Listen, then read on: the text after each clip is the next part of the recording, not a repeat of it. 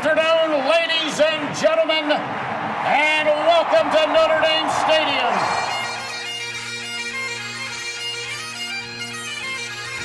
Zbikowski trying to get to the outside. He has blockers in front. Tom Zbikowski along the beat. Shakes him off to the 5 and a touchdown. And now it is down. It is over. And the Irish have knocked out number one Clemson. Brady Quinn looking. Pump fakes. He rolls to the near side. Throws it. It's caught by Samaja. Inside the 20. Inside the 10. He's going in. Notre Dame has scored. Jones is the back. He's got it again. And Jones a lot of room. Tony Jones makes a cut. Gets a block. And scores. Is that the play that will seal the playoff bid for Fighting Irish? Welcome to Sunday Saturday Irish. I'm Tyler Wojak, and I'm going to be joined by Luke Smith here in a bit. We got the chance to talk with Mike McGlinchey again this week, and it was great having him on. If you've been with us since the very beginning, you know Mike was one of our very first guests. I think we had him on our third episode ever. He's a great interview. This time around, we talked about how his rehab has been going as he recovers from a pretty brutal torn quad injury suffered back in early November. So unfortunately, he hasn't been able to be out there playing during this incredible run by the 49ers, but he's still been able to cheer them on. So we get into that. We talk a lot about Harry Hiestand coming back to coach the offensive line at Notre Dame and how that might look under new head coach Marcus Freeman. And honestly, a whole lot more.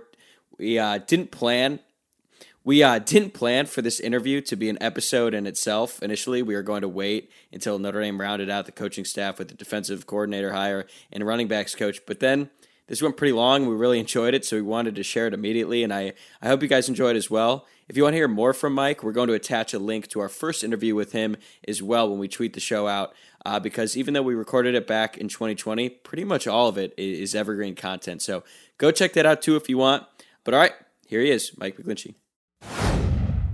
All right, we're pumped to have Mike McGlinchey back on the show, one of the best offensive linemen to come through. Notre Dame joins us now, actually in the week leading up to the NFC Championship game, as Mike's 49ers are set to take on the Los Angeles Rams here in a few days. Mike, we have a lot we want to get to, but let's start with the NFC Championship. I'm sure it's been tough recovering from your torn quad injury, but I mean, what a ride it's been for you and your guys. So how have you been during all this? You know what? I've been good, man. It's like this catch-22 that I'm in right now that I'm so excited for our guys and the way that they fought all year long and the team that they turned into. It's just like this funny situation that I'm in because I'm so excited that we're in the NFC Championship and the fight that we've had, the way that we've overcome everything this season from, a shitty start and a shitty record to this, being the best team in the NFL over the last 10 or 11 weeks, being 9-2 out of our last 11.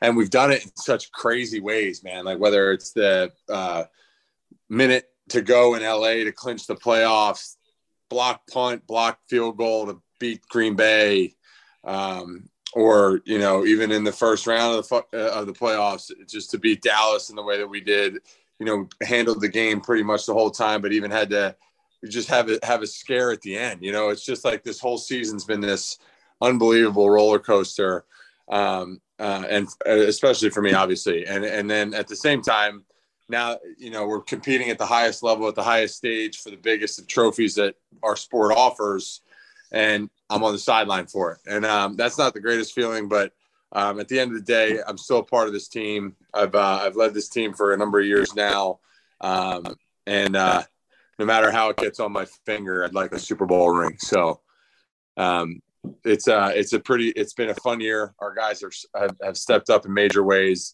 and it's been a fun one for sure. And I guess just from your perspective, how has the rehab process been going? Rehab's been great. Thanks for asking. I'm a number of weeks or months ahead of where they thought I'd be at this time. So I tore my quad tendon. So it's the attachment that attaches your quad muscle across your kneecap and the patella tendon. So it's like right at the top of my knee, tore.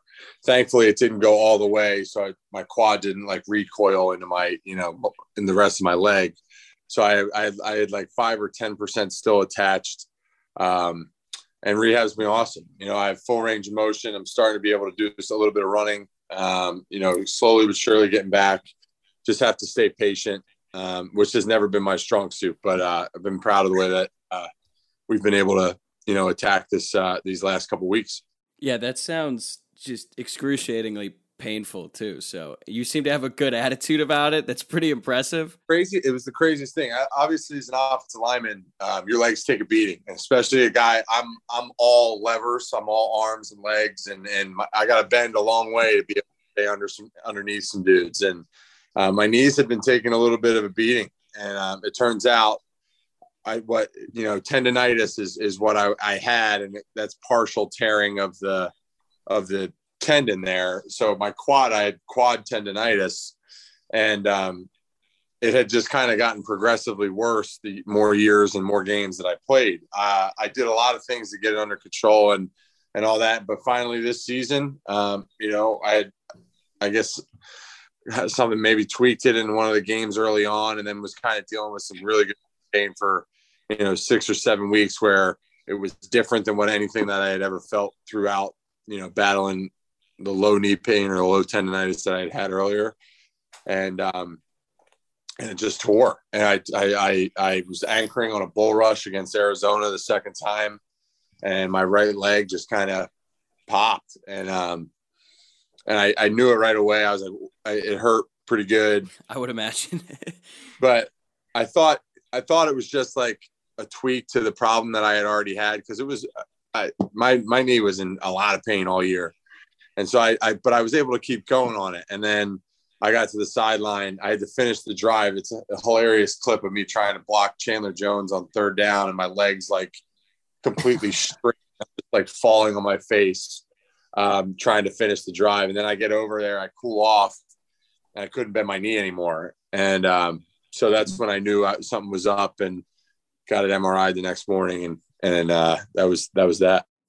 Yeah, well, definitely glad to hear that you're well on the road to recovery. But there's also a lot we want to get to. But let's start with Notre Dame hiring Harry Hiestand to coach the offensive line again. You're as good of a source on this as anyone, considering Harry recruited you to Notre Dame. You played for him throughout your 5-year career. So I'll just give you the floor to tell us your reaction to the hire and what this means for the program. Really, anything you want to share. You know what? I think it's huge. Football starts up front. Football always has and always will start up front. And at the college level and at the pro level even, a strong O-line unit's the heartbeat of the team. And Harry takes a lot of pride in that, and that's where we got that philosophy. And, for the 6 years that he was there the first time, no unit on the team meant more to Notre Dame football than the offensive line. And it was the guys that we had, the leaders that we had, and the talent that he, recruited and then developed. And his resume of producing us, I guess we could say, at the college level is one of the best anybody's ever seen. And the culture that he brings, the teaching that he brings, the preparation that he brings.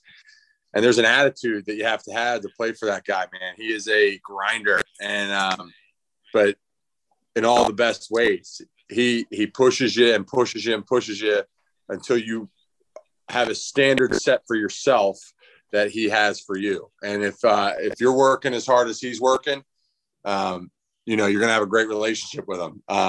And Harry is one of the best people I've ever come across too. At times I didn't think that, I wanted to kill him at times when I was in college, but the way that he took care of me, the way that he provided me with an opportunity, and, the way that, he instructed me for years. And the cool thing about it is that he cares more about you as a guy than he does a football player. And that's why we're all really, really close to him today. And I can't wait to get back to school and go through a practice and watch him do it all over again. I'm glad you brought that up, because I don't think there's any doubt that Harry is one of, if not the best in the business of coaching offensive linemen. But some people have expressed concern about Harry's, we'll call it tough love, old school coaching style, and how that meshes with Marcus Freeman's style of coaching. And we've heard stories from you and Mike Golick Jr., Sam Bush, and Logan Plants. They've got plenty about Harry's colorful vocabulary and the occasional outburst. But as tough as he can be, the one message that's been pretty consistent is that you guys clearly have a love and respect for him that goes well beyond football. So I guess you tell us, as someone who played for him for a long time, you said there were a lot of ups and downs. How do you think Harry's style is going to mesh in this new regime that's so player-centric?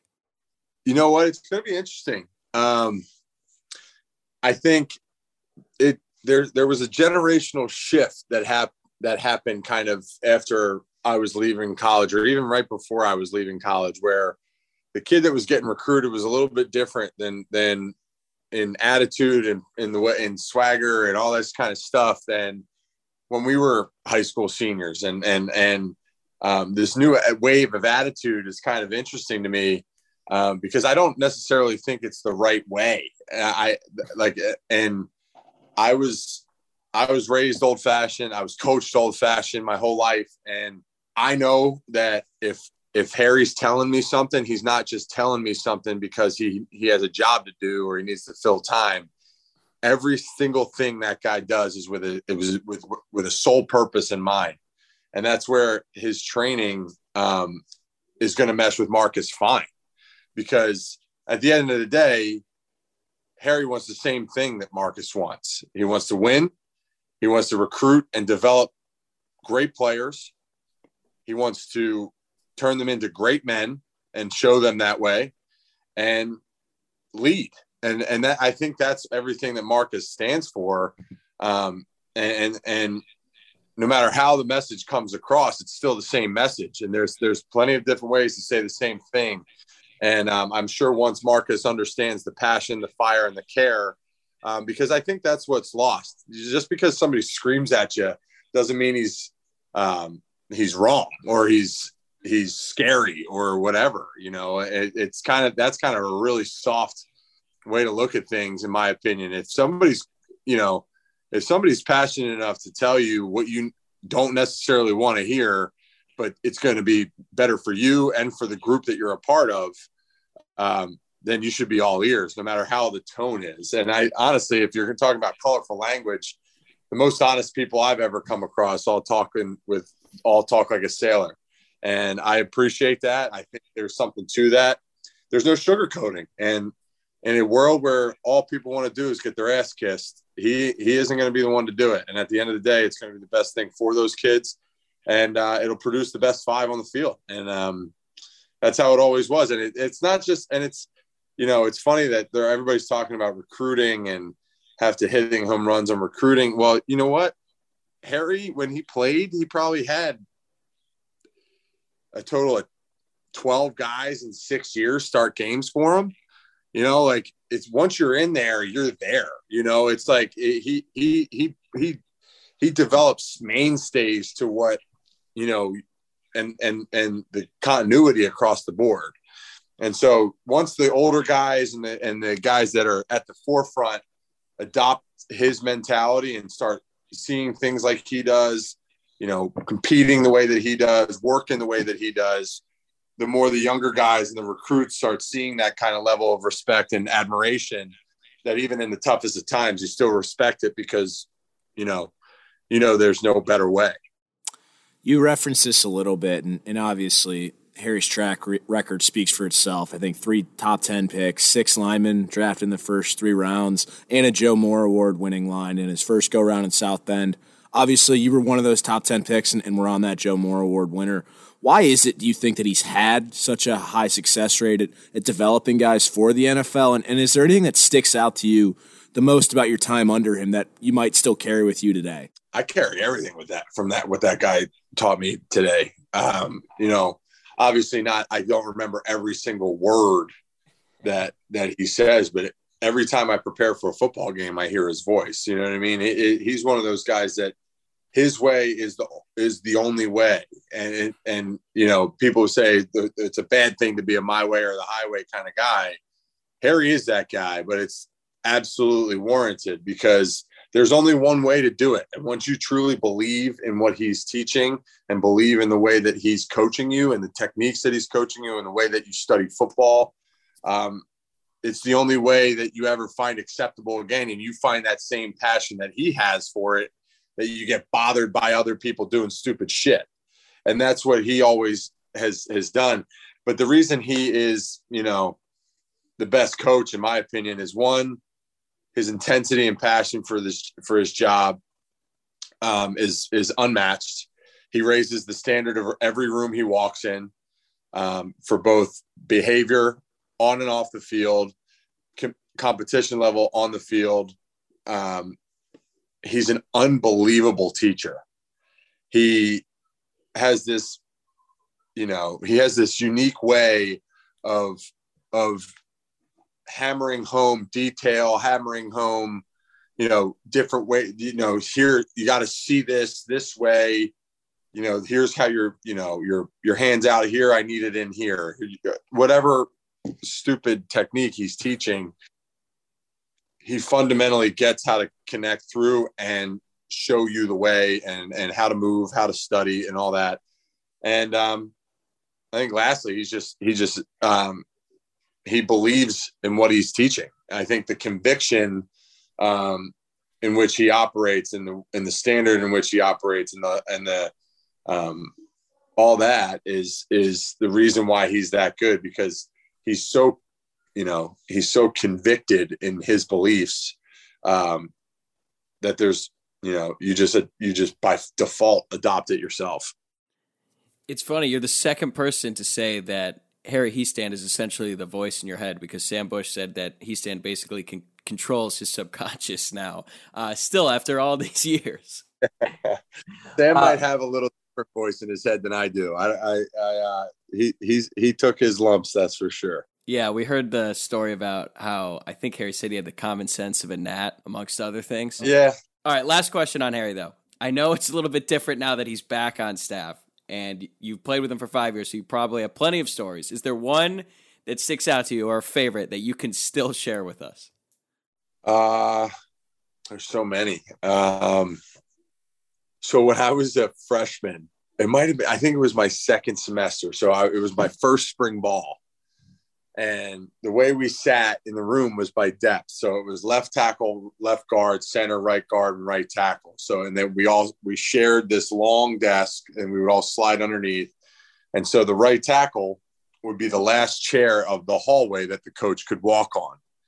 And so we used to joke that whoever heralded that position was just in the death chair, right? Because you were the closest to him. You could, we could, whatever. And normally that guy was normally going to be the next one that comes and takes over, right? And so it was a big, that was the chair that you got molded in and learn the way, or else you were either going to, it was sink or swim time. You know what I mean? And I come in one spring ball morning. He probably won't even remember this because he gets so worked up about this stuff and he can't even but Hunter Bivin will tell you, he's on, this is his favorite story. And it's 6 o'clock in the morning. And that's when our meeting started. Cause he would start, sometimes we'd start a couple minutes early, not a couple, but whatever.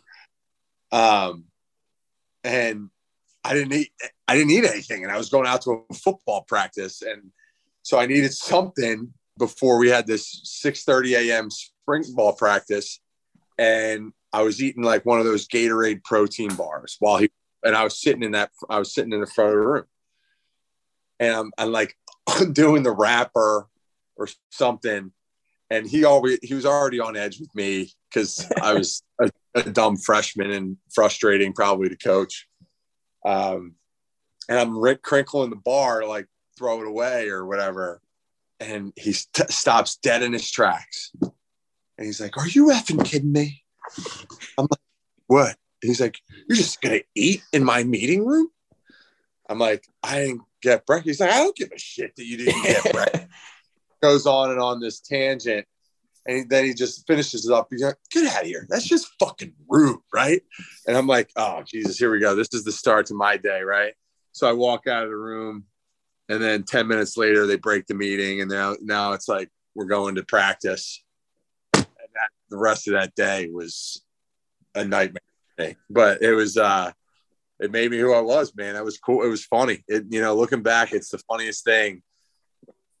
It's something so stupid as crinkling a wrapper. And, but that was the discipline it was a military, it was a respect it was a standard, and all that suited me to, be a great pro. And that's, it's one of the funnier ones, but other ones are more colorful, but probably not. I understand. Yeah, that's fair. We know you still follow the program pretty closely. Obviously, the offensive line has a lot of young talent. I know two of the guys we're pretty excited about are the two young guys at the tackle positions, Joe Alt and Blake Fisher. Is there anything about those two guys that stands out to you, or maybe something that impresses you the most about them? Well, I think Fisher he's just a pure size, man. He is a massive dude. Seeing him finally, I was fortunately able to watch the Fiesta Bowl. I think it was like a Saturday this year. So I was hurt. I wasn't, doing anything on a Saturday. And I remember that was his first game back, I think, from his injury or something. And I was like, holy shit, that dude looks big in pads, man. Like, comparatively, like, you know what I mean? And then you see him move his feet and his pass set, and you're like, whoa, this dude could be, he could be something. Obviously, he's an 18-year-old and he's got a long way to go, but you're like, you see it, right? Alt reminds me a little more of myself. He's a long, tall, athletic guy. I don't know how I met up with the guys when they were here at Stanford for the Thanksgiving weekend game. And I remember talking to the kid, and I was like, dude, I don't know how you did it. Like, true freshman year, I was not in any position to be able to start football games for Notre Dame, and you've done it well, right? And it's not like he's playing poorly. He's a good player. And so I think that's he's got a lot to. He's raw, and he's got a lot of strength to build and stuff like that. But you can see it in both of those kids, man. They're lucky to have Notre Dame's lucky to have them, and I think they're going to both go under a huge transformation under the guy that's coming in to coach them. So that's exciting for Notre Dame football for sure. Yeah, I think they'll do real well so long as they don't eat any Gatorade protein bars during meetings. Yeah, don't eat, boys. Listen in. Don't do it. Don't fall asleep. Eat it. It's always bad. Oh, I can't even imagine. All right, so far this season, we've seen several guys announce that they were going to put the NFL draft on hold to come back to Notre Dame for the 2022 season. And, that's not all that common these days, but it reminded me of your decision to come back for a fifth year after the 2016 season. And I know it surprised some people at the time, considering Notre Dame had just gone 4-8, and I think you were already projected to go in the first or second round of the NFL draft. And I think now it's safe to say that it worked out for you, given all the success you guys had in 2017 and the fact you ended up being selected 9th overall in the 2018 draft. But there were certainly some risks involved in making that decision. So could you just take us through your thought process at the time and why you ultimately decided to come back for your fifth year? Yeah, there was a number of reasons. One, I wasn't ready personally. I didn't think my game was good enough. I had, honest conversations. This is where Harry Hiestand, helped an integral part of my life. I sat in his office after the season's over, and I said, Coach, what do you think? And he, we watch film, and we watch film of guys that I want to be, like left tackles in the NFL. I was watching left tackles at the time, right? And he points out, like, this is where I think you're at. This is, projections aside, because I don't think he's like, projections don't mean shit until you solidify who you are on tape. Because, yeah, he's like, if you're projected as a first rounder, Mike, and you get picked in the first rounder, you're going to be the starter, and you're going to have to go in and play right away NFL football. And not that scared me, because it didn't scare me, but, then I took his coaching to heart, and I was like, you know what? One, I think I have a lot left to accomplish here. I was like I think I was like a third team or second team All-American. So I don't think I was ready personally. And then two, I knew I had the best teacher I could possibly have in Harry for one more year. Q and I talked, and he obviously was in a pretty similar position as me. And I don't think a fifth year has ever helped, his wasn't a fifth year. I don't think a return year to football ever helped another individual more than it helped Quentin Nelson. So I think I made, going back to my point, I think I'd made like a second or third team All-American, and Q was kind of the same way. And we were like, there's so much more here. Like that's not acceptable, right? Like we're so much better than any Jamoke we see on tape, and we didn't play well enough, right? We, Q and I could both point to our second to last year and be like, that's gross, right? Like that's gross football. And so we took that to heart going into that offseason, and then Bayless gets hired, and we were able to start changing ourselves that way, and we never had felt better going into a football season before, and we both treated it like our first season in the NFL. I had some like graduate non-degree seeking graduate courses to take or whatever, but Sarge had to sit me down at one point, who's our academic guy. And he's like, dude, I understand you've already graduated and you're here to only play football, but you at least have to act like look the part. Right. And so we just competed our ass off that year. We pushed each other to get really, really good. And we both made, consensus, or I think he was even unanimous All-American. And there was a competitive nature in us. Like, we wanted to be the first team All-American. We wanted to be the Joe Moore Award. We wanted to be top 10 picks. Q and I were probably like both. If he'd be lying to you if in his head on draft night, he's not thinking, oh man, I need to go before Mike, because that's who we were, and we were best friends, but that's what made us so great together as partners. And so it was a cool dynamic between the two of us that when we had those conversations that winter, I'm like, yeah, we got to go back. And on top of it, we went 4-8, and we both loved Notre Dame. We love Notre Dame, and it just wasn't a good place to be, to leave at least. And we knew that with the right changes and with Harry still leading us, we were going to, everything that we want as a team and everything that we want as individuals will take care of itself. After Brian Kelly announced he was taking the job at LSU, Matt Bayless, the strength and conditioning coach, was the first person on staff to announce he was going to be staying at Notre Dame. I think his exact quote actually was, "I want to die here," which is the most on-brand quote of a strength coach ever. But the reaction to this news from current and former players was really telling. I think the last time we had you on, you mentioned how important Coach Bayless was in turning things around after 2016, and he's continued to build on that over the past 4 years, to the point where Jack Swarbrick recently called him the minister of culture for the Notre Dame football program. So could you describe the culture of the program today and how Coach Bayless is the focal point of it all? I can't really describe much of it today just because, I've been out 5 years now. But back in 2017, he just lit a fuse into the program that, has obviously lasted to this day. Everything was about competition. Everything was about getting stronger. Everything was about being disciplined. Everything was about teamwork, and completely revamping the vibe that was 2016 into 17. And that offseason is carried into, the 5 years that Notre Dame's had consecutively now. And Bayless announcing that he was staying is as big as,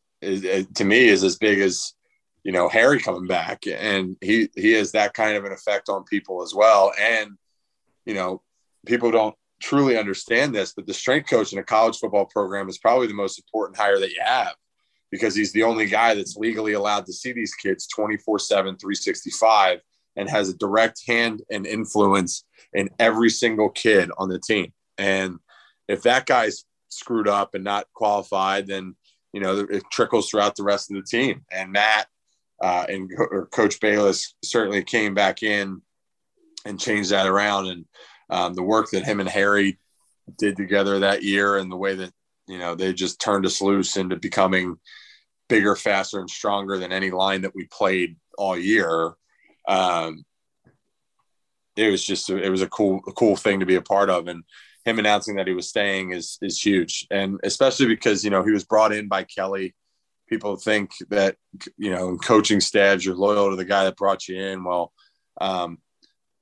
fortunately at Notre Dame outlasts any man, and your commitment to Notre Dame and your, loyalty always goes to the monogram and not anybody else. What's the toughest workout Bayless put you through while you were there? The Valentine's Day Massacre, for sure. It's a pretty terrifying name for a workout. What do you have you do? So he does like four of these, I think, maybe a year or maybe every season of training, whether it's summer. No, it's 2 every season. So it's 2 in the winter training, 2 in the summer training, and no, there's 4 in winter training, and then probably 2 in the summer training. So there's 6 total. And they're like, these are like the lifts that you like. It's not just a lift. It's like running, circuits. It's like everything that you could possibly do in fitness. But it's hard. It's like 5:30 start, 6 o'clock start. And it's an hour and a half to 2 hours of just nonstop hardest workout you've ever done. And we had heard stories before, that's kind of how we got the name. People who had played for him at Florida or Connecticut had friends in our program and stuff. And they're like, dude, this dude, like once we found out he was hired, we were all at home on winter break and we were all talking. They're like, dude, this dude is like rumored to be one of the like hardest guys out there. Right. And so we all had this intense anticipation. And then he throws us into this workout about a month and a half into our training that winter. And I've never ever in my life felt that tired and sore. And thankfully that spring was my true senior spring. So I only had like 1 credit left to graduate. And so thankfully that like the only thing that saved me that day was that I could go right home from the workout and fall asleep on the couch with Smythe and Biven, because I don't know how I would have walked to class that day. Like it was like legs quivering, huffing and puffing. Like it was screwed up. We walked into the old indoor. The new indoor is beautiful, but it wasn't there when I was there. And in Loftus, there's just trash cans lining the whole football field. And you're like, oh man, they already put these out. Like this is going to be something else, right? And so, yeah, the Valentine's Day Massacre, winter of 2017. That was the hardest thing I've ever done, probably physically. Yeah, definitely sounds like it. Now, as we wrap this up, we'll go full circle here and ask about your time with the 49ers again. You've played on the biggest stage in all of sports, playing in the Super Bowl against the Chiefs 2 years ago, and I'm sure you get asked what that was like all the time, so I'll try to frame this a little differently. Obviously, there's a ton of prep that goes into that game for both teams, and every minute in the 2 weeks between the conference championship game and the Super Bowl is accounted for, but was there one thing or maybe multiple things that you really can't prepare for until the moment finally arrives and you're on the field in that game? Yeah, there's a couple of things. The one thing that sneaky is a weird deal about the Super Bowl is that it takes forever at warm-ups, in the pregame, halftime. Like people don't realize that like all the entertainment that they're getting for the football game and the show that is the Super Bowl, we're standing on the sidelines just waiting to play. And so we've already all warmed up in the national anthem and the pregame show and all this stuff. And it's like a 45-minute ordeal since introductions. And so you're just like sitting there and the game takes forever because there's an extra 25 minutes at halftime too, because of the Super Bowl show. So that sneaky is one thing you can't really prepare for, is that delay of being like, okay, I'm ready to go, but I can't go yet. And so that was kind of weird. And other than that, it was pretty much just a football game. The hardest part of that game was the waiting for the game, for the show part of it, and like coordinating family, like around with tickets and hotels and Miami, Florida. And like, it was just, that was a headache in and of itself. But so the two things that are the weirdest thing about the Super Bowl is the logistics, right? It's just like, that makes it the hardest. But other than that, dude, it's just a football game. It's just one more game. And at the end, one team gets confetti thrown on them and the other has to walk through it in misery. And that's pretty much it. It is the coolest thing in the world, because you're sitting there in warm-ups doing your pass sets and sprints or whatever. And there's like celebrity row, like Jay-Z and Beyonce are walking up the sideline on the 50-yard line, or Meek Mill is on the other side, or, even Bradley Cooper or whoever was there, like these it's like you see all these people and you're like, holy shit, this is why it's the greatest event in mankind, right? It's like crazy. All right, we'll wrap this up with 4 rapid fire questions. First one, what's the weirdest interaction you've ever had with a fan? So the one thing I like is like bizarre to me is like there's so many people that are completely like so forward and on Instagram and stuff, like the DMs that they send you and stuff, whether it's asking for, you know, money or tickets or can I meet Jimmy G? Like the people have no shame on the internet. Like they will send you and tell you whatever and hateful and I love you. Like it's crazy. So that's the crazy, like that, the stuff, like there's been some weird requests on the internet for sure. And in person, there's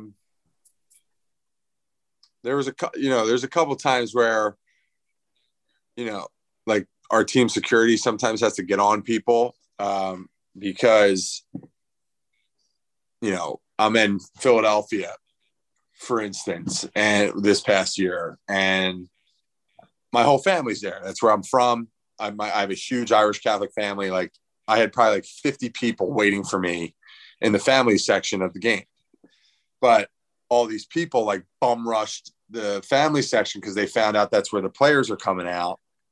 And so they would like, and all I'm trying to do is give my mom a hug and a kiss. And these guys are like autographs, and then they're yelling at you for not giving them. I'm like, dude, I just have to see my mom. Like just let me get through to my mom and dad and see my aunts and uncles and stuff. And then like, I'll sign whatever you want. Just like, but I'm not going to use the 30 minutes that I get to see them to like, you know, sign your, so people not really understanding that stuff, but I don't have any, like, they don't, like, I'm not big enough to get like the outlandish stuff, you know, happen to me.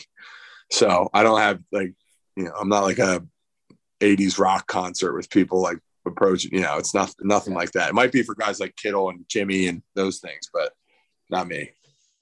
All right. What's the hardest hit you've ever taken on a football field? Hardest hit? Oh, that's a no-brainer. You always remember that.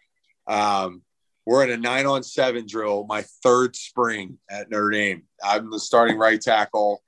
You know, this was our 15 line with me, Ronnie Q, Nick, and Steve. We were nasty. I don't know how we didn't win the Joe Moore Award that year. That was bullshit. But Jalen Smith was our inside linebacker, and we're running this 9-on-7 drill. And obviously in spring ball, you've seen the same play 50,000 times running against each other. And so Jalen knew exactly what was coming. It was 9 defenders on 7 offensive guys. We're running 30. It was, what was it? 33 black or something. It was 32 because that was the number. So we used a number system. So 32 was a 1 tight end set power. So I was the guy that was going for Jalen, right? And he saw me coming from a mile away, and he like same foot, same shoulder, boom, like right into, and hits me like, because the coaching point is to get your head across, right? Yeah. So I threw my head and he hit me right here. And like, you just see me on film, just go like full noodle. And I was fortunate. I got up from it, but I like lost control of my body for about 2-3 seconds. And Jalen put one on me, man. He really did. And I've never forgotten it to this day. Yeah, you certainly weren't the only one. Okay, what was the hardest class you took as a student at Notre Dame? Ooh, hardest class I took at Notre Dame. There was some chemistry class that we had to take as an elective. It was like a science elective. It was like Wait, weren't you an FTT major? What were you doing taking chemistry? Well, it was like one of the gen ed requirements. Everybody had to do like 2 right. Yeah. So it was like second semester freshman year, and none of us were science guys. Like, right. Like I was FTT, but I started in finance up until, you know, school got a little in the way of football. But I remember I can't remember. It was Jeb Fisher. Jeb Fisher was the professor of this. It was like not Foundations of Chemistry or something along those lines, but Sarge told me it was like going to be like this easier science elective, right? So 9 of us in our class from the football team take this fucking course. And like the first 3 days, this guy's doing like full-blown like chemical compound equations on the board. And I go in, I'm like, Sarge, what the fuck did you get us into? And he's like, oh, I don't know. I didn't expect it to be like that. And we had such a coordinated response to how to, like, who did up what, the 9 of us that took the class. Dude, it was a grind to get to pass that class for sure. I took IT management too when I was a business major, and I was like trying to crack the starting lineup at the time, so I was like skipping class to like work out extra and stuff. So I missed a bunch of classes on how to do the spreadsheet shit in Excel, like so basic, right? Like anybody in business knows how to use Excel. I do not still, because I skipped this guy's class. The first exam, it was like I tried to cram a couple days in, my dad works in Excel pretty much all the time, so he was trying to like teach me over the phone. It was just not working.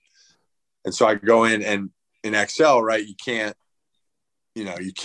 move on until you've got the right set on the first page. And it was a 5-page spreadsheet, and I didn't get off the first page by the time the guy was like, hey, time's up. And I literally walked right up to him. I was like, Professor, you're not going to see me in this class anymore. And he's like, what do you mean? I was like, I just got a 0 on that exam, and I will not be able to, keep that. GPA will plummet, right? And so I dropped the class. A couple weeks later, I turned into an FTT major, and fortunately, football was able to carry me. That's good. Now, to wrap this up, we'd be doing a disservice if we didn't include at least one CJ's question. So do you have a favorite night at CJ's Pub ever in your time of going there? Favorite night at CJ's Pub ever? There's a couple that stand out. CJ, it's kind of just as a prelim, it's really disappointed me to hear that CJ's Pub is not like the go-to spot anymore. Like that breaks my heart. I can't tell you how much that breaks my heart. But there's 3. The night we beat Michigan, 37-zip or whatever, 31-zip. That was sick. That was a great night. We stayed up till like 5 or 6 a.m. that night. The next year we beat Texas like crazy it's the first, both are like the first home game of the year, so everybody's fucking super charged up. And then the CJ's before graduation. That was everybody was super emotional, singing Piano Man and stuff. That was an all-timer. Bivin just got married this past summer, and we rented out CJ's for the night post-wedding, and that was a hell of a CJ's run as well. Damn, that's awesome. You got one in later than graduation. 26 years old, still going, I like it. All right, man, that's it. We know you got stuff to do, so thank you so much for the time. This has been great. We really appreciate it. So best of luck to you in your recovery, and good luck against the Rams on Sunday. We'll be rooting for the Niners. I appreciate it, guys. Thanks for having me on, man.